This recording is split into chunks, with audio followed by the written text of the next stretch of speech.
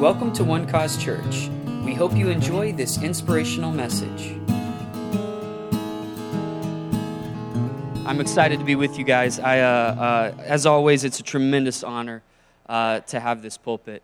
As you all are very well aware, we have a wonderful pastor, pastors, Eric and Heather, and the man and woman of God that they are as they lead us. So it's always very humbling and very honoring to step in here. And I am who I am, as I know are a lot of you, because of their leadership, their guidance, and their teaching. So I would be remiss if I didn't take this moment to honor that great man and woman of God for all that they've done. So if you're watching, we love you guys, and we miss you, and be safe. And I do hope you get a sunburn, because it's only fitting. It is. If we're here and you're there, that seems fair. So we love you. But today we're actually going to be talking about something that the Lord, he revealed to me a little bit, he's been showing me a little bit more, and actually I did preach some of this sermon earlier, but then I woke up earlier this week and I was like, oh man, there's so much more that I missed. So you guys are getting, this is actually specifically from the Lord to you. He wanted me to preach this to you tonight. And there's some fresh stuff too that he was blowing my mind the other day. So we're gonna have some fun here tonight as we talk about the promise of always and what always looks like. Because always, we think we have an idea of what always means, but I don't know. Always doesn't always mean always, right? Amen. And that gets confusing for us. So we're going to be in the book of 2 Samuel primarily, if you guys want to go ahead and turn there. And we're gonna start in chapter 9, and then we're going to move forward. But we're going to be in 2 Samuel chapter 9 if you guys want to follow along in your Bibles. And as you're turning there, I do want to let you know, I heard they're actually opening a restaurant on the moon, which is really exciting. The food's supposed to be fantastic, but unfortunately there's just no atmosphere. Yeah, there's none. So they really got to fix that. So he's not here. I had to do it. I mean, I did. You got if it wasn't corny. I mean, come on, man. I'd be fired on the spot whenever he got back. You know. So I love you guys.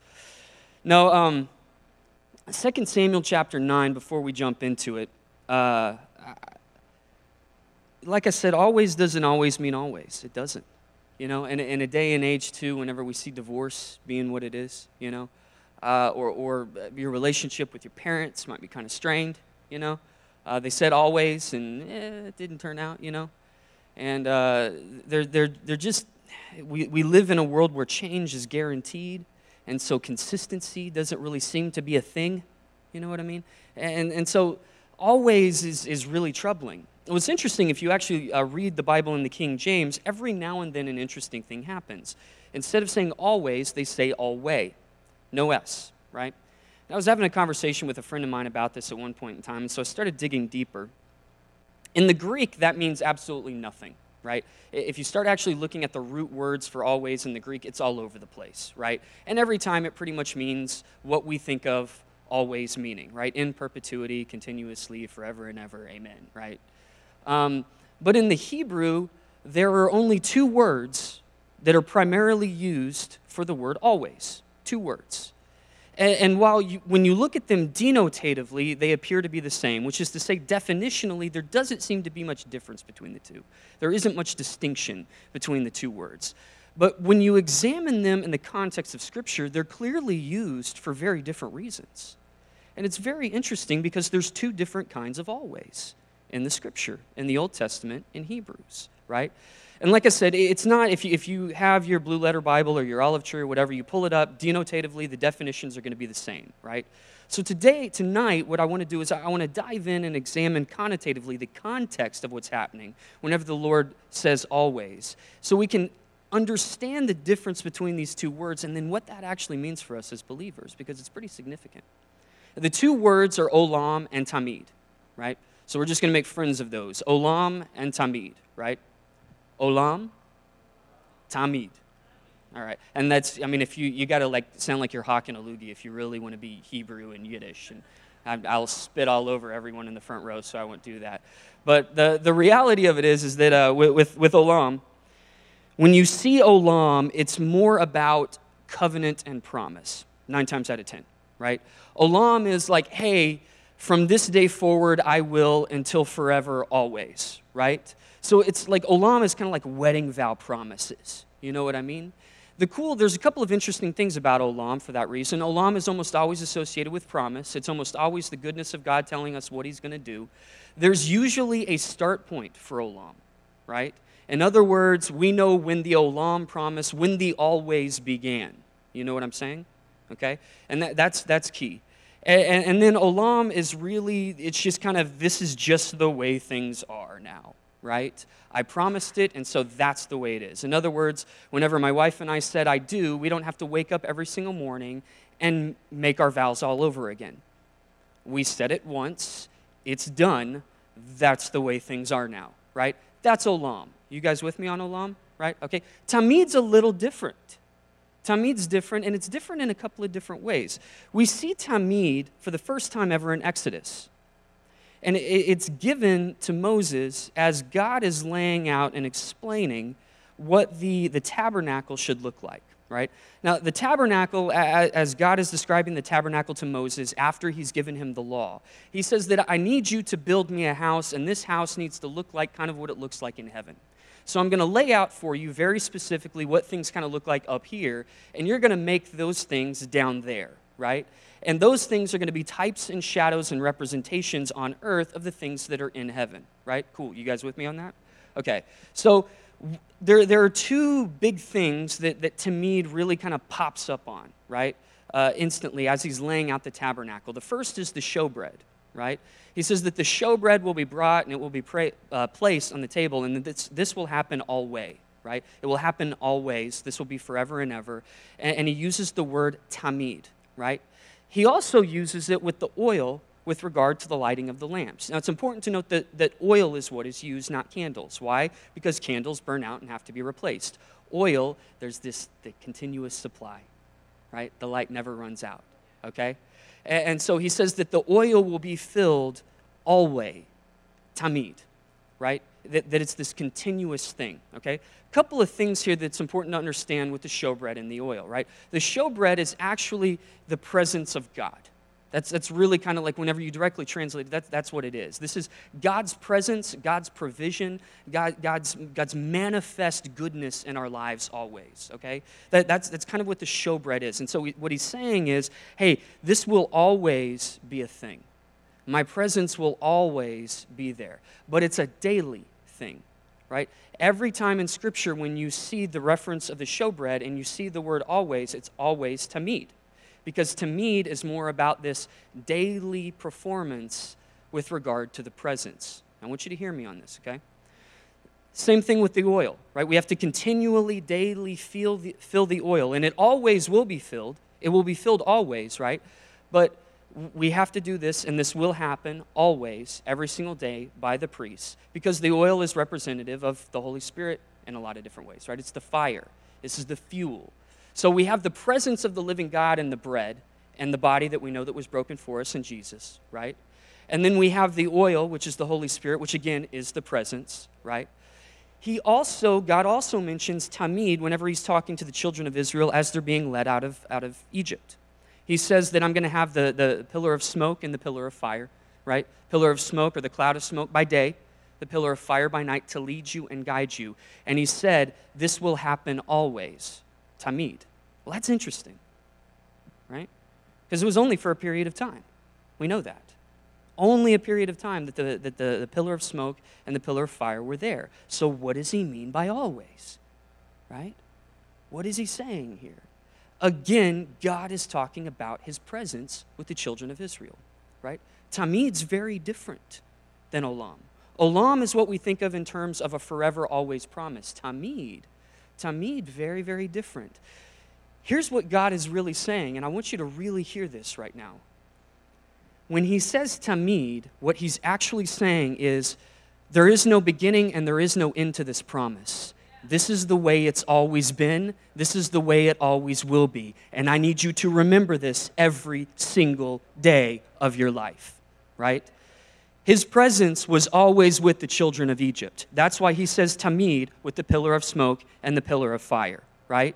That's why. He's reminding them that even when you were 430 years in slavery, I was there, always. There's never been a beginning to this. There will never be an end to this. The always with tamid is about archetypes. It's about how it's always been. There is no start date with tamid, and there is no end date with tamid, right? The tabernacle in heaven has always been in heaven. It will always be in heaven, right? So when he talks about the showbread and says tamid, he's saying this is the way it's always been. This is the way it's always going to be. When he talks about it with the oil, this is the way it's always been. This is the way it's always going to be. When it comes to me guiding and leading you through the day and the night and the deserts of your life, this is the way it's always been. This is the way it's always going to be. So you guys with me on tamid, right? Very different than olam. Very, very different.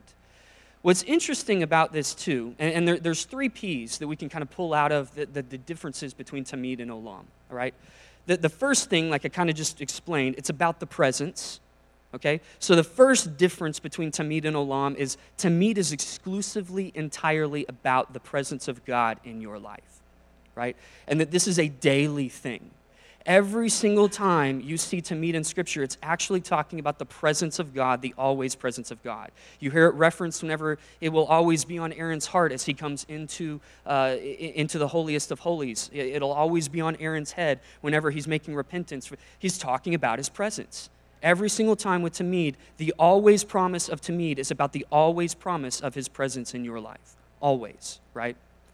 The second thing is there's a promise that comes with tamid, and we're going to get to that in a minute.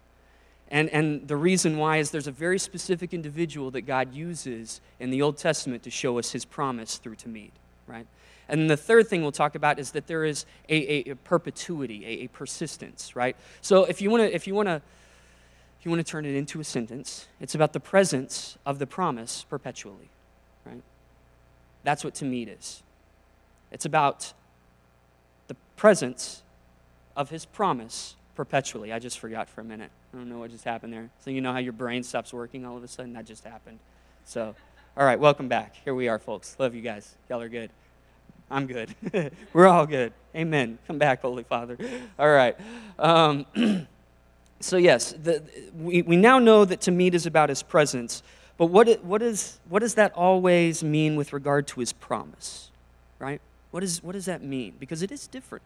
It is very different. The promise of tamid versus the olam, where he says, here's my promise, right? Tamid kind of has it wrapped up in it. It really does.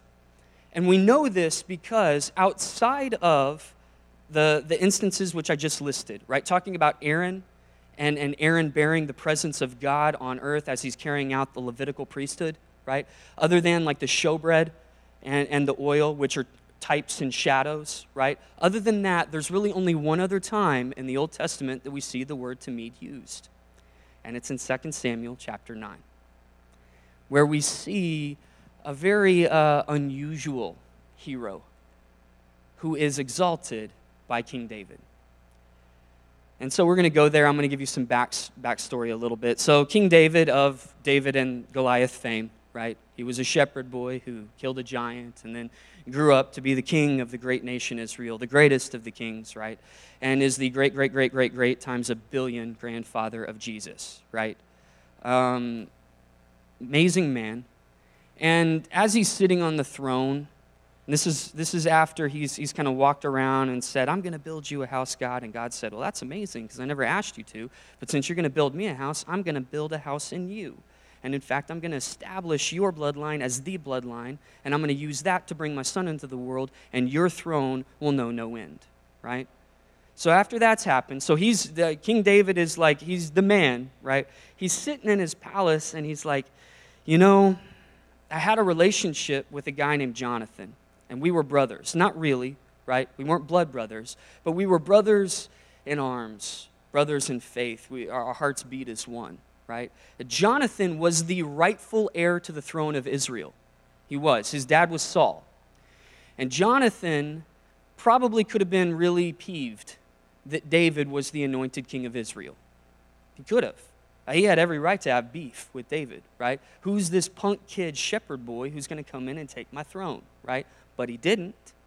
Jonathan instead looked at him and said, yes, that's God's anointed, and I love him, and that's my brother, and I'm going to do whatever I can for him, right? And so because of that, Jonathan helped David. He never dishonored his father, right? But he also didn't help his dad sometimes too. He helped David get out of harm's way, helped David get out of trouble, and their hearts really did beat as one. And Jonathan, also the good and honorable man that he was, didn't dishonor his father by leaving him and taking up David's side either, and eventually died with his dad in battle as a result of his father's sins, right? I mean, that's a man right there. I mean, can we all just talk about what an unsung hero in the Old Testament Jonathan is, right? That's a man who understood honor and understood loyalty, right? And so David's sitting around and he's like, oh man, yeah, Jonathan, gosh, the Lord brings him to his mind and he says, is there anyone left? Is there anyone left in the line of Jonathan that I could honor? And we're about to read about the last living blood relative that Jonathan has and what David does for him, a man by the name of Mephibosheth. And as we see this, we're going to see the promise of Tamid, in Scripture. Let's go to 2 Samuel 9, verse 1. Now David said, is there still anyone who is left of the house of Saul that I may show him kindness for Jonathan's sake? Verse 2. And there was a servant of the house of Saul whose name was Ziba. So when they had called him to David, the king said to him, are you Ziba? And he said, at your service. Verse 3. Then the king said, is there not still someone of the house of Saul to whom I may show the kindness of God? That's important, right? He understands that this isn't about him, this is about God. Jonathan honored God when he honored David. And now David is going to honor God as he honors Jonathan's kin. You with me? Right? And Ziba said to the king, there is still a son of Jonathan who is lame in his feet. Verse 4. So the king said to him, where is he? And Ziba said to the king, indeed, he is in the house of Machir, the son of Ammiel, in Lodabar. Verse 5. Then King David sent and brought him out of the house of Machir, the son of Ammiel, from Lodabar. Verse 6. Now when Mephibosheth, the son of Jonathan, the son of Saul, had come to David, he fell on his face and prostrated himself. Then David said, Mephibosheth? And he answered, here is your servant. I want to stop here for a moment and paint you a picture. This probably has to be a really terrifying moment for Mephibosheth, right? I mean, here's a guy, as a baby, he was dropped as they were fleeing. Basically, both of his legs, for that reason, were broken, malformed. He's a cripple, right? And so because of that, now he can't really defend himself, can't really do much for himself. And here he is being called to the house of David. His grandfather spent the better part of his life trying to hunt and kill this man, right? And he's like, I need to talk to you. And he's just like, oh, I knew this day was coming. I knew this day was coming, and here it is, right? Time to pay the piper. So he is terrified, right? A lot of us feel this way sometimes whenever we approach the throne. As we approach the throne, we consider our past, we consider our crimes, we consider our condition, our unworthiness, the fact that when we're standing there isn't anything we're going to be able to do to defend ourselves. And so we just fall on our face and cry mercy. Right? We can really understand Mephibosheth, can't we? Let's see what happens. Verse 7. So David said to him, do not fear, for I will surely show you kindness for Jonathan, your father's sake. How about that? It's not about Mephibosheth. It's about his father.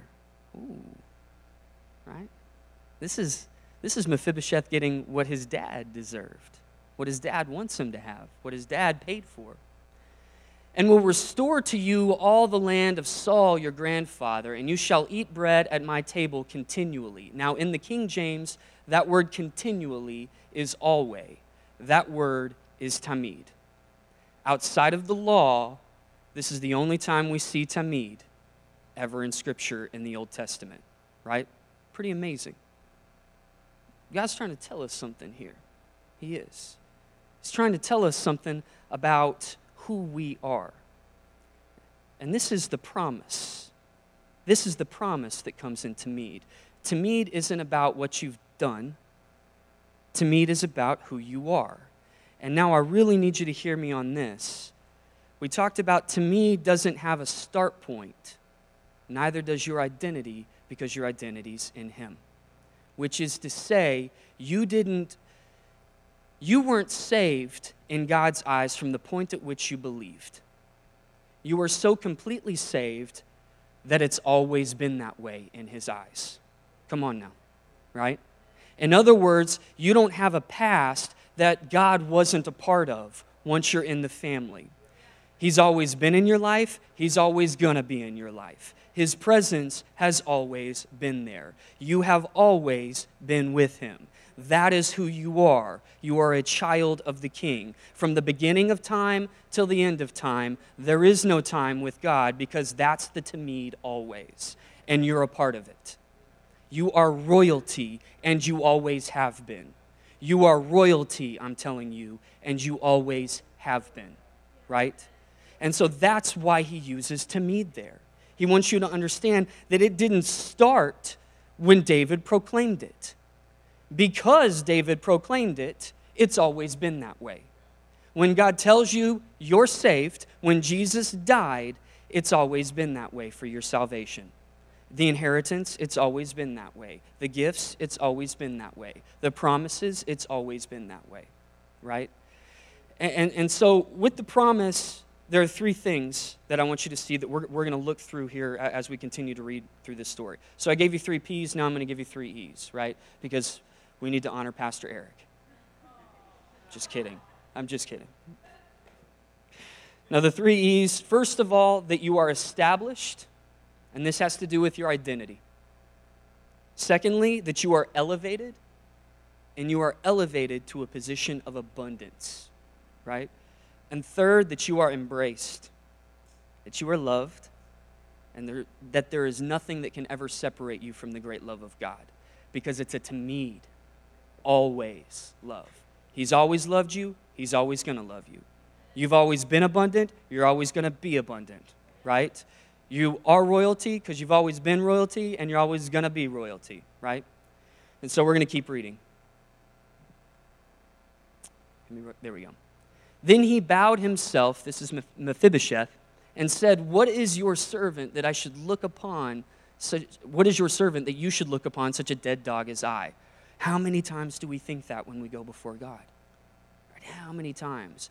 And he doesn't want us to, which is why he tells us to come boldly into the throne room of grace. You need to know you belong here. You need to know who you are. You're not a dead dog. You're my child.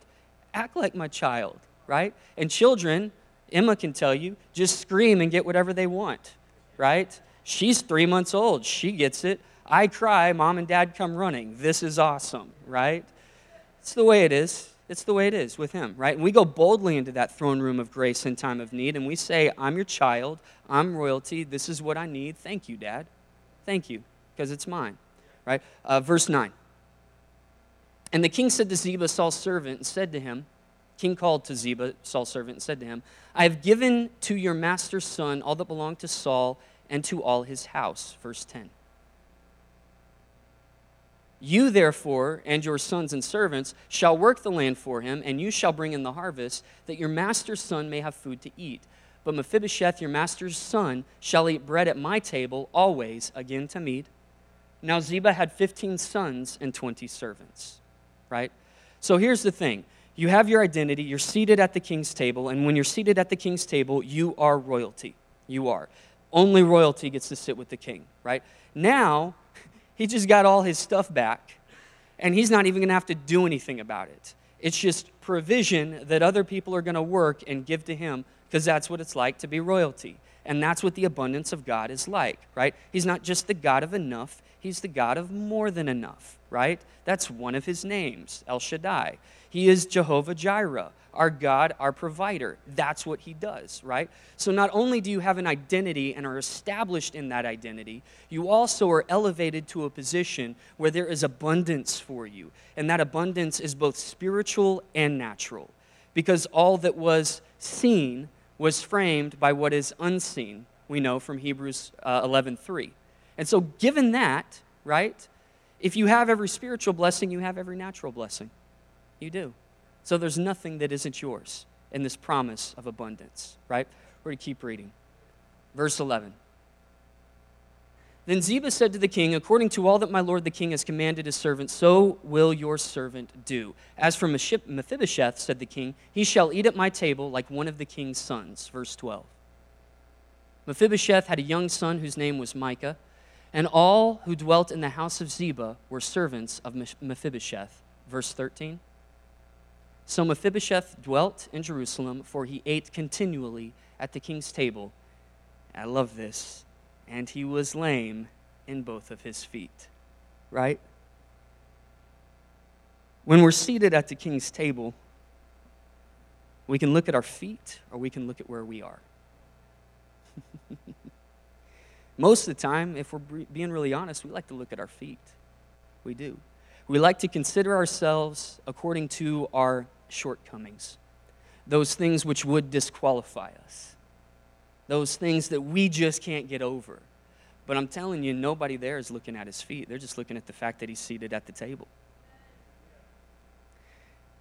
And if we would just get into our heads the fact that we are at the table, feet don't matter. Feet don't matter at all. They don't need feet. They're carrying him to the table. They're seating him at the table. They're bringing him the food. Who cares about feet? You don't need feet whenever that's the situation, right? Disability is actually a social construct, right? If there were ramps everywhere, it wouldn't matter that you're in a wheelchair, right? It's because there's things that you don't have access to that result in you being, quote, disabled, right? He isn't disabled. He has access to everything. Doesn't matter what his feet are. He has all the access in the world. He's not limited, right?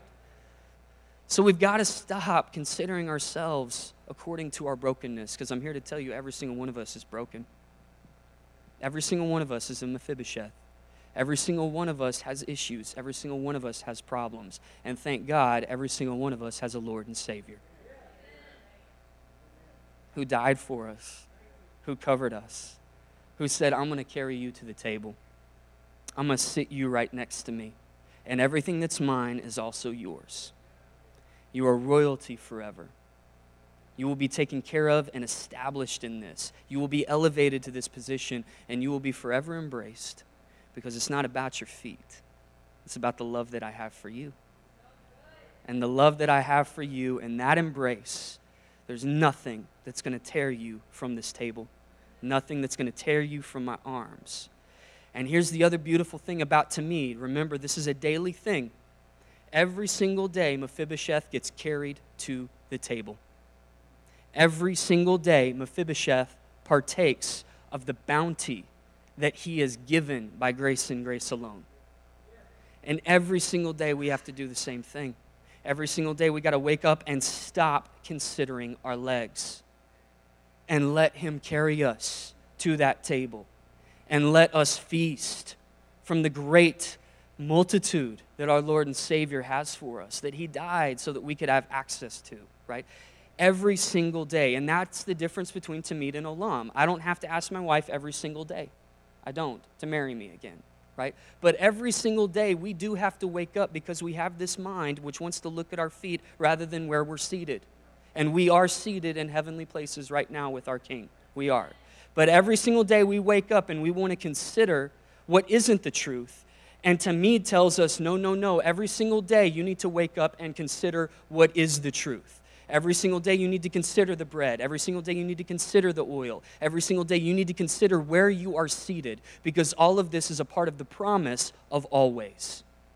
Every single day, right? A couple of scriptures I want to get to you on that, actually. Let's go, first of all, to 1 Corinthians 2:16. It's Paul is writing the Corinthian church, and this is his first letter, and he's trying to explain to them kind of what we talk about a lot. I know all of you know this, but, my ways are higher than your ways, my thoughts higher than your thoughts. The great prophet Jeremiah, it was used by the Lord to tell us that, and a lot of times that is used by preachers to talk about how we will never know what God wants, how we can never know what God thinks, how we'll never be able to figure it out, which isn't the case at all. And Paul uses 1 Corinthians chapter 2 to explain that, where he says, look, you actually have access to all the spiritual wisdom that's out there. Because the Spirit knows the things of the Spirit, and you have the Holy Spirit. So you can know the things of God, right? You can. And he ends with this, for who has known the mind of the Lord that he may instruct him? And he's using that as kind of a rhetorical question, right? Because there are a lot of people who are preaching that message of we can never know what God thinks. And Paul's like, that's garbage, right? Right? And so he says that kind of like, well, the people say this, but then he comes back and he says, but we have the mind of Christ, right? People will argue that and people will say that, but they're completely wrong because the Spirit knows the things of the Spirit. So if you're of the Spirit, you know the things of the Spirit, which are of God. So you know the mind of God. You do. We have the mind of Christ. But here's the trick, and this is where Tamid comes in, right? Let's go to Romans 13:14. We have the mind of Christ. For he, that's not it. Maybe it's 4. I wrote it down wrong, Brooke. It's not your fault. Romans 13. No, it is. Should be Romans 13:14. But put on the Lord Jesus Christ and make no provision for the flesh to fulfill its lust. Did I write it down wrong, Brooke? That's my fault. I'm sorry. There we go. Okay. There we go. But put on the Lord Jesus Christ. So we have the mind of Christ. We have it, but we have to put it on, right? Tamid. Every single day, we wake up and we need to go to the table. How do we get to the table? Well, we don't get to the table. We get carried to the table because there was no way for us to get to the table. That's why we have a Lord and Savior who can carry us. Praise God, right? So every single day we wake up and remember, hey, I have a God who loves me. I have a Lord and Savior who died for me. And because he carried that cross, because he carried my sins, because he carried my burdens, I get to be carried to the table. And today, I will enjoy the presence of my God because that's a part of Tamid. Today, I will enjoy the promises of my God because that's Tamid. And I need to put that on because it's a perpetual thing that I need to do every single day. Remember that I have the mind of Christ, but I need to put on that mind of Christ, remembering the always promise that is always with me. It's hard sometimes to let ourselves be carried. It is. We like to do, you know? We get caught up in what we can bring to the table, you know? And I want to tell you right now, you do bring something to the table. It's you. But you have to let yourself be brought to the table because you can't get to the table on your own. And it's you trying to get to the table on your own that makes you look ridiculous. You know what I'm saying? Right? You're like knocking over things as you're like trying to crawl through like the throne. You know what I'm saying? Right? Like, let yourself be carried, okay? Let yourself be carried. Because you do bring something to the table, and it's you, and that's what God wanted, and that's why Jesus died. He wanted you at the table. You bring you, okay? But you gotta let yourself be carried. And when you do, it's a beautiful, beautiful thing because you realize that it's not about you working, it's about you resting in his completed work. And that all you have to do is be you. That's it. You just got to sit at the table and be you and do what you do, right? So, yeah, stop trying to knock over stuff and make a scene in the throne room because really then you just look like a jester instead of a kid. You know what I'm saying? And we'll all get a good laugh out of it, but I mean, you know, I do it too. Hey, I'm right there with you. The other problem with the carrying thing, and I'm going to be honest, this is something I think we've got to do a better job. This church does it really well, but I want to speak in general, about society in general, and I do want to speak about some other bodies that I've been a part of from time to time. We don't allow others to be carried to the table, right? We're really cool with ourselves sometimes. I mean, and I say sometimes we can be our own worst critics, right? We're really good with allowing ourselves to be carried to the table. But sometimes we get real bitter when other people get carried to the table, and we start looking at them and we're wondering why they're at the table, you know? And then church becomes a place where we have a tendency to judge a lot. And so then what church becomes, rather than a place where we're all carried to the table and we're all family and we're all enjoying each other, is we're all actually sitting around evaluating one another instead, right? Wondering how they got to the table. When we all got to the table the same way, you know what I mean? Right? And the problem with that too is that then what happens is we become isolated. We don't talk to one another about what's going on. We don't share one another's lives because we're not allowing ourselves to be carried. And church becomes the place where we're not who we really are. When it's the one place we can come and actually be who we really are. Know what I'm saying? And that's what Jesus was talking about in Matthew when he says to me, come to me, all of you who are heavy laden, who are burdened, who are weary, who are tired, right? Take my yoke upon you, for my way is easy, my burden is light. And that's what we get to be for each other. That we can come to each other and say, hey, I'm kind of struggling here, and be like, hey, just let them carry you. And let me. And we'll walk together, right? Because we all carry each other. We all walk together, and we're all carried by the one, right? So it's a beautiful thing whenever we can actually rest in the revelation of what it means to be carried, because then we can really actually enjoy each other as family the right way, rather than the family that talks about each other whenever you're not in the room. You know what I'm saying? Right? So let him carry you, and let him carry others, and let's celebrate the fact that we're all carried. Just love each other, because he loved us, and that's how we all got here. So now we just get to love each other. Amen? So the last thing I want to get to you guys to is let's go to Psalm 16:11.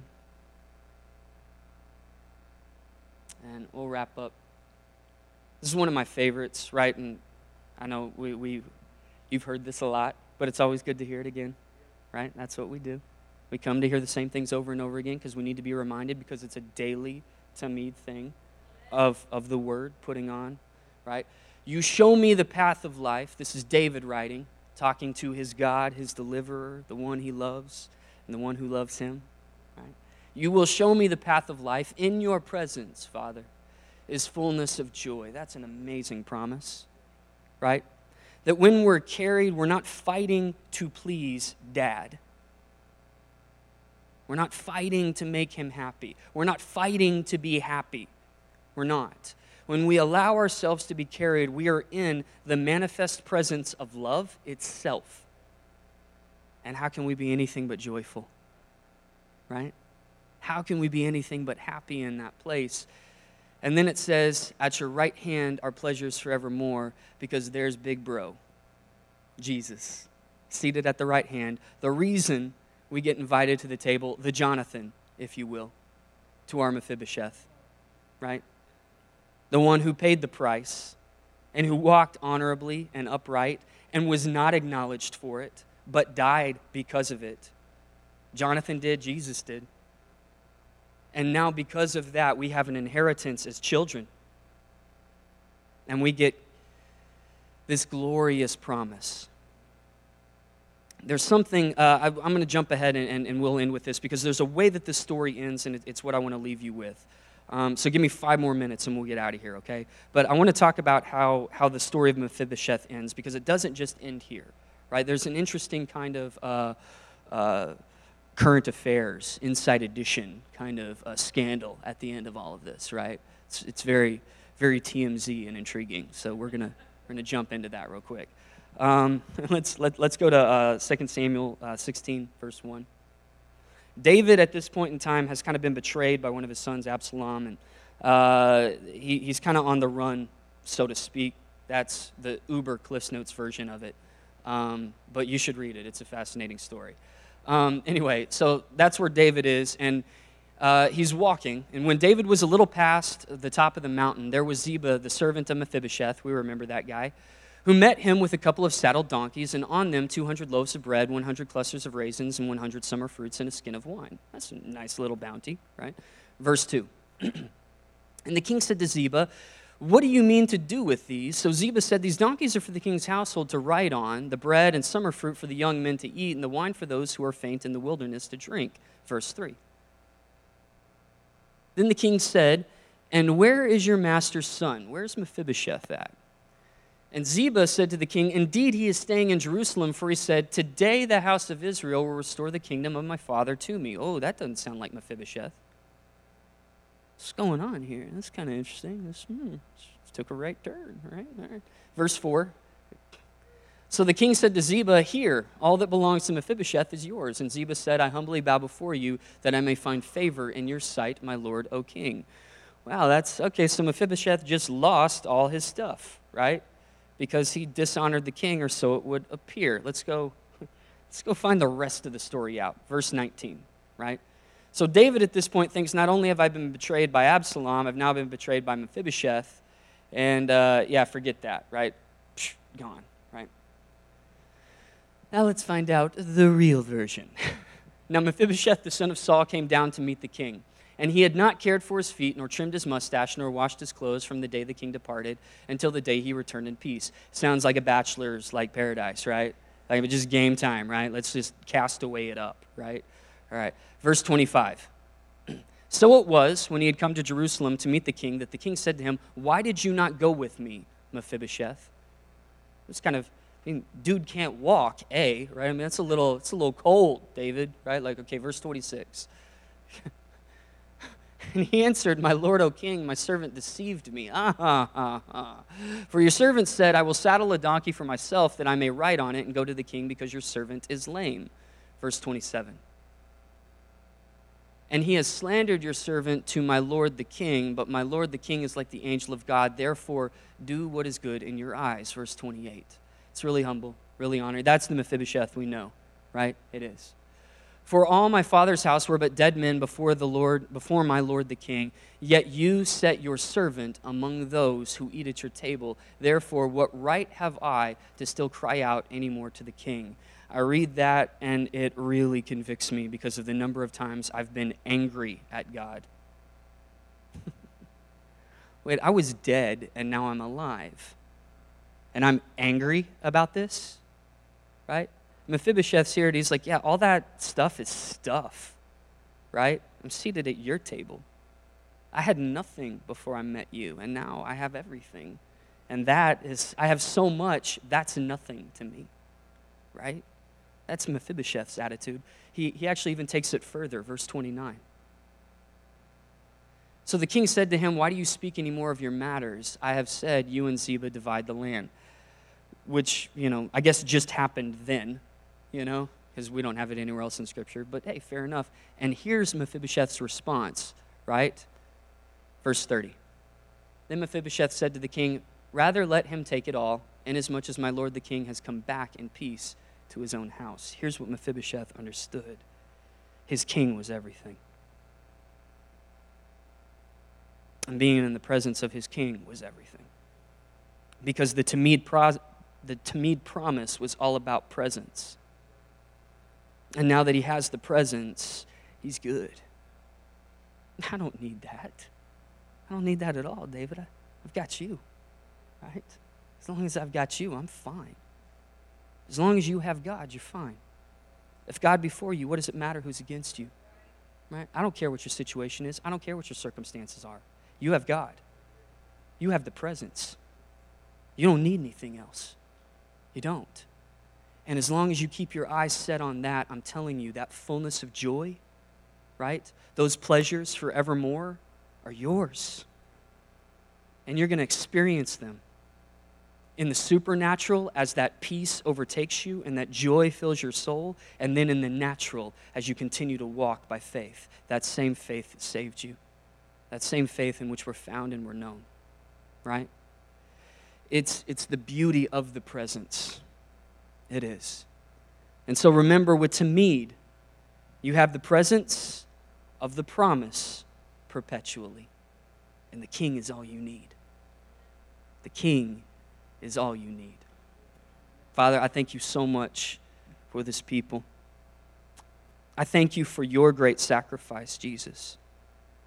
Because of the price you paid, we now have a right to be seated at the table of God Most High, called children, a continual promise, and a promise that that's not only the way that it is, that that's the way it always has been, that you've always been there and you always will be, that this is a promise that exceeds time, that has no beginning and has no end, and we're found in it.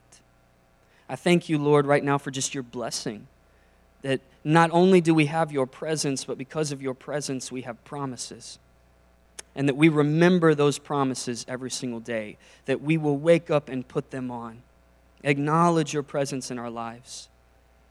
Rest in your presence. Allow ourselves to be carried to the table and no longer consider our condition, but rather consider where we are, seated in heavenly places right now with you. I thank you, Lord, for just touching the lives of every person here. I thank you that they feel your manifest presence, that they understand the promises as you reveal them to them, and that they just continually to perpetually walk in them as they allow themselves to be carried by our Lord and Savior. I thank you, Lord, right now for just your blessing to be upon them. They have favor with God and favor with man, that no weapon formed against them shall prosper, and every tongue that rises against them in judgment they shall condemn. That no evil shall befall them, and no plague shall come near their dwelling. That though 1,000 may fall at their side and 10,000 at their right hand, it will not come near them, because you have made them to be the head and not the tail, above only and never beneath, first and not last, victors, no longer victims. I thank you, God, that everywhere they step, the kingdom of God is stepping with them, waiting to respond to what they say in faith. I thank you for your favor which surrounds them as with a shield. That they are blessed where they are now, they are blessed where they are going, they are blessed in the basket, they are blessed in the storehouse, they are blessed in the city and blessed in the field. I thank you, Lord, that they are healed right now by Jesus' stripes, that your love has restored them to perfection. And I thank you, Lord, right now for just wholeness in their lives, complete redemption and restoration in every aspect of it. And that as they walk out of here, the light that shines in them illuminates a dark world that needs this great gospel. And I thank you, Lord, now that as they go, you bless them and keep them. Cause your face to shine upon them. Be gracious unto them and give them peace. In Jesus' mighty name we pray. Amen. Thank you for listening, and we hope you enjoyed the message. For more information about One Cause Church, please visit us online at onecausechurch.com.